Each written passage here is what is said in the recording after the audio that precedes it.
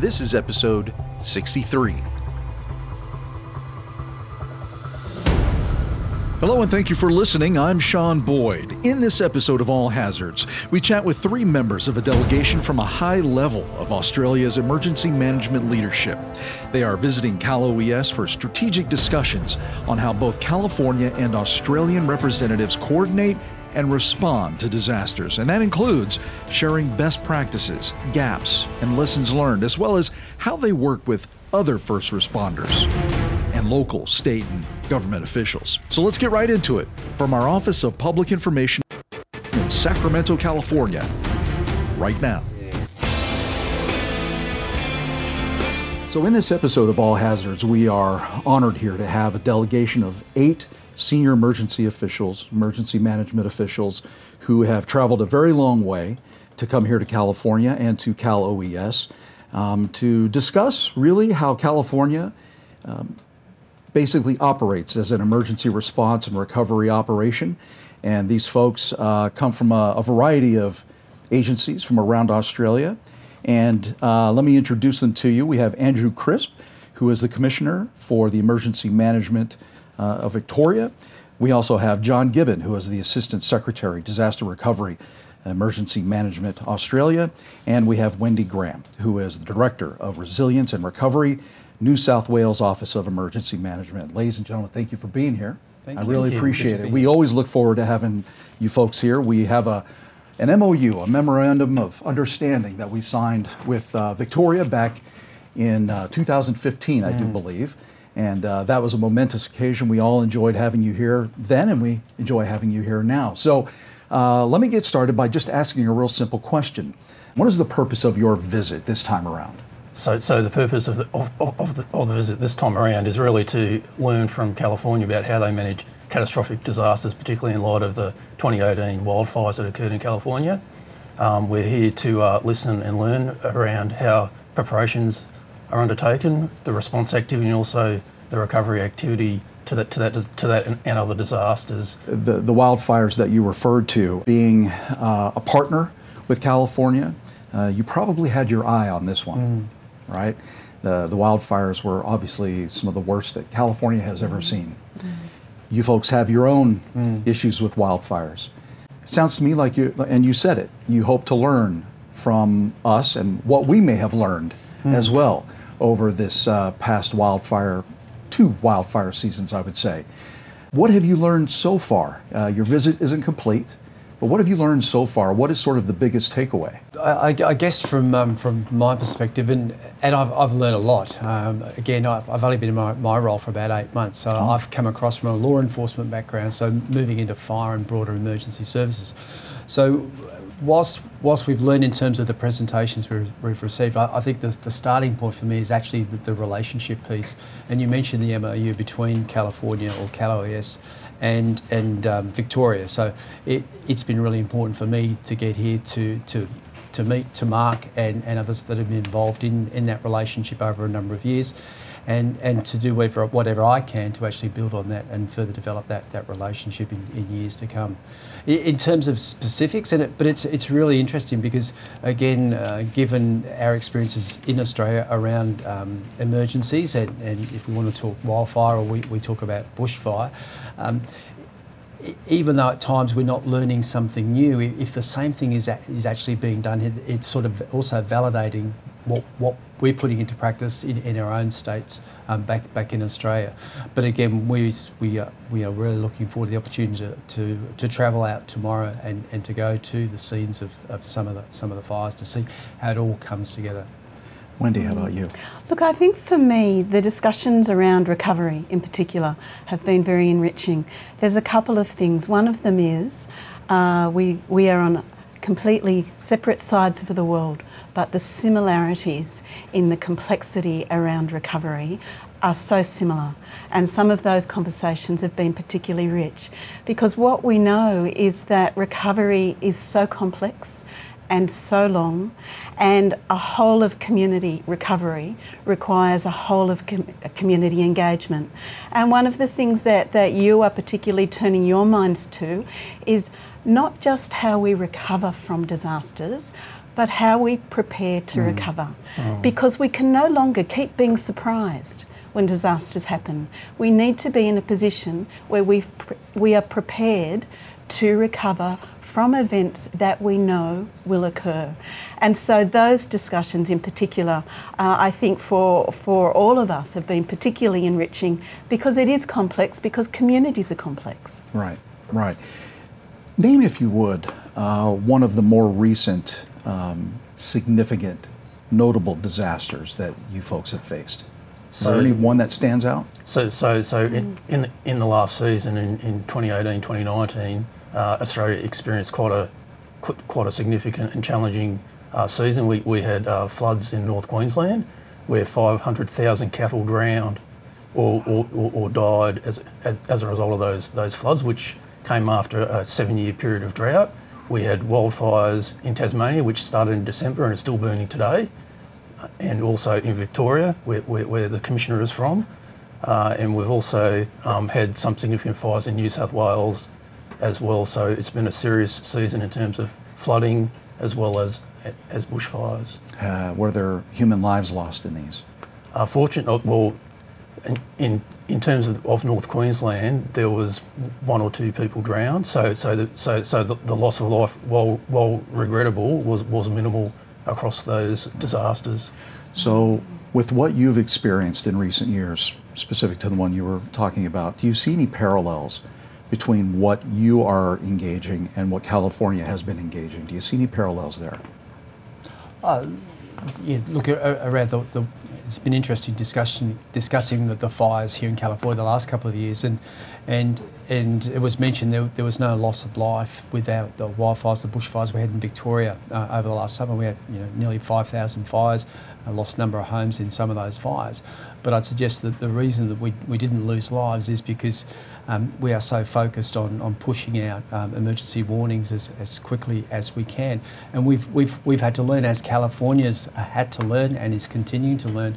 Back in 2009, we had fires where 173 people lost their lives in our state, and again.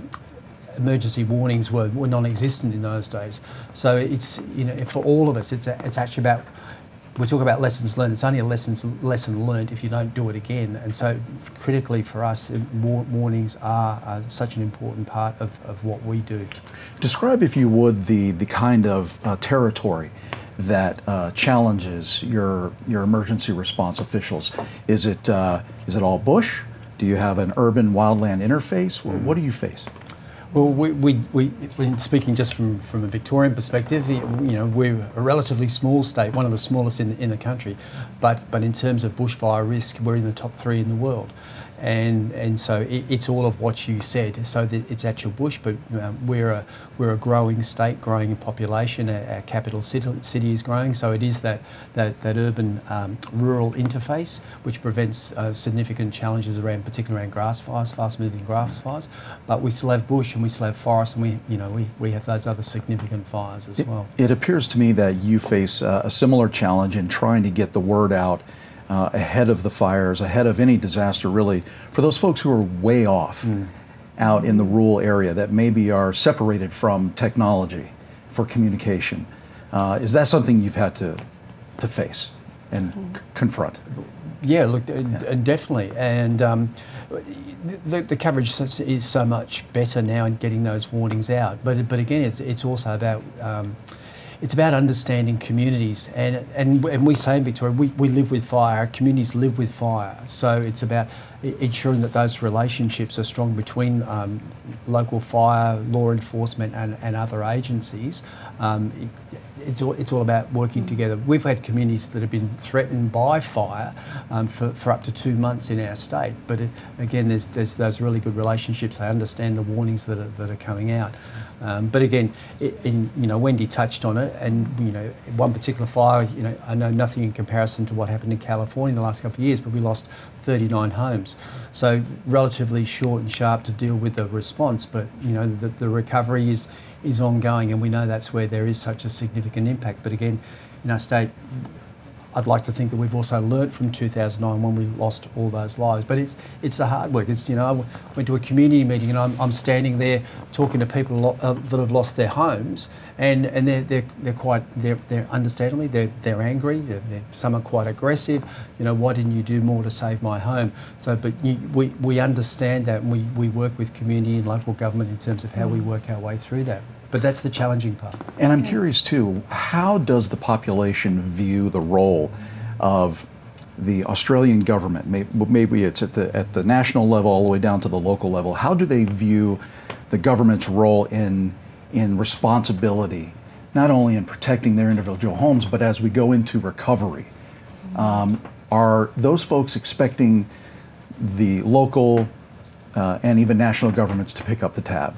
Which happens here quite a bit. Well, certainly the parallel is in Australia as here in the United States. We have a federated system, a national government and state governments, where state governments have responsibilities for emergency management, and certainly when there's a disaster, what we've experienced this season is speed to market in terms of getting that recovery resource out there, particularly in relief, has been paramount from our political leadership to really make sure that we get the funding out and get the support that's required out there as quickly as possible, but also look to the longer term recovery. What else needs to be done? How do we map this out over the next 12 months, 2 years, 5 years, 10 years, to make sure these communities can fully recover to the stage where they're functioning and they're more resilient than they were prior to the event.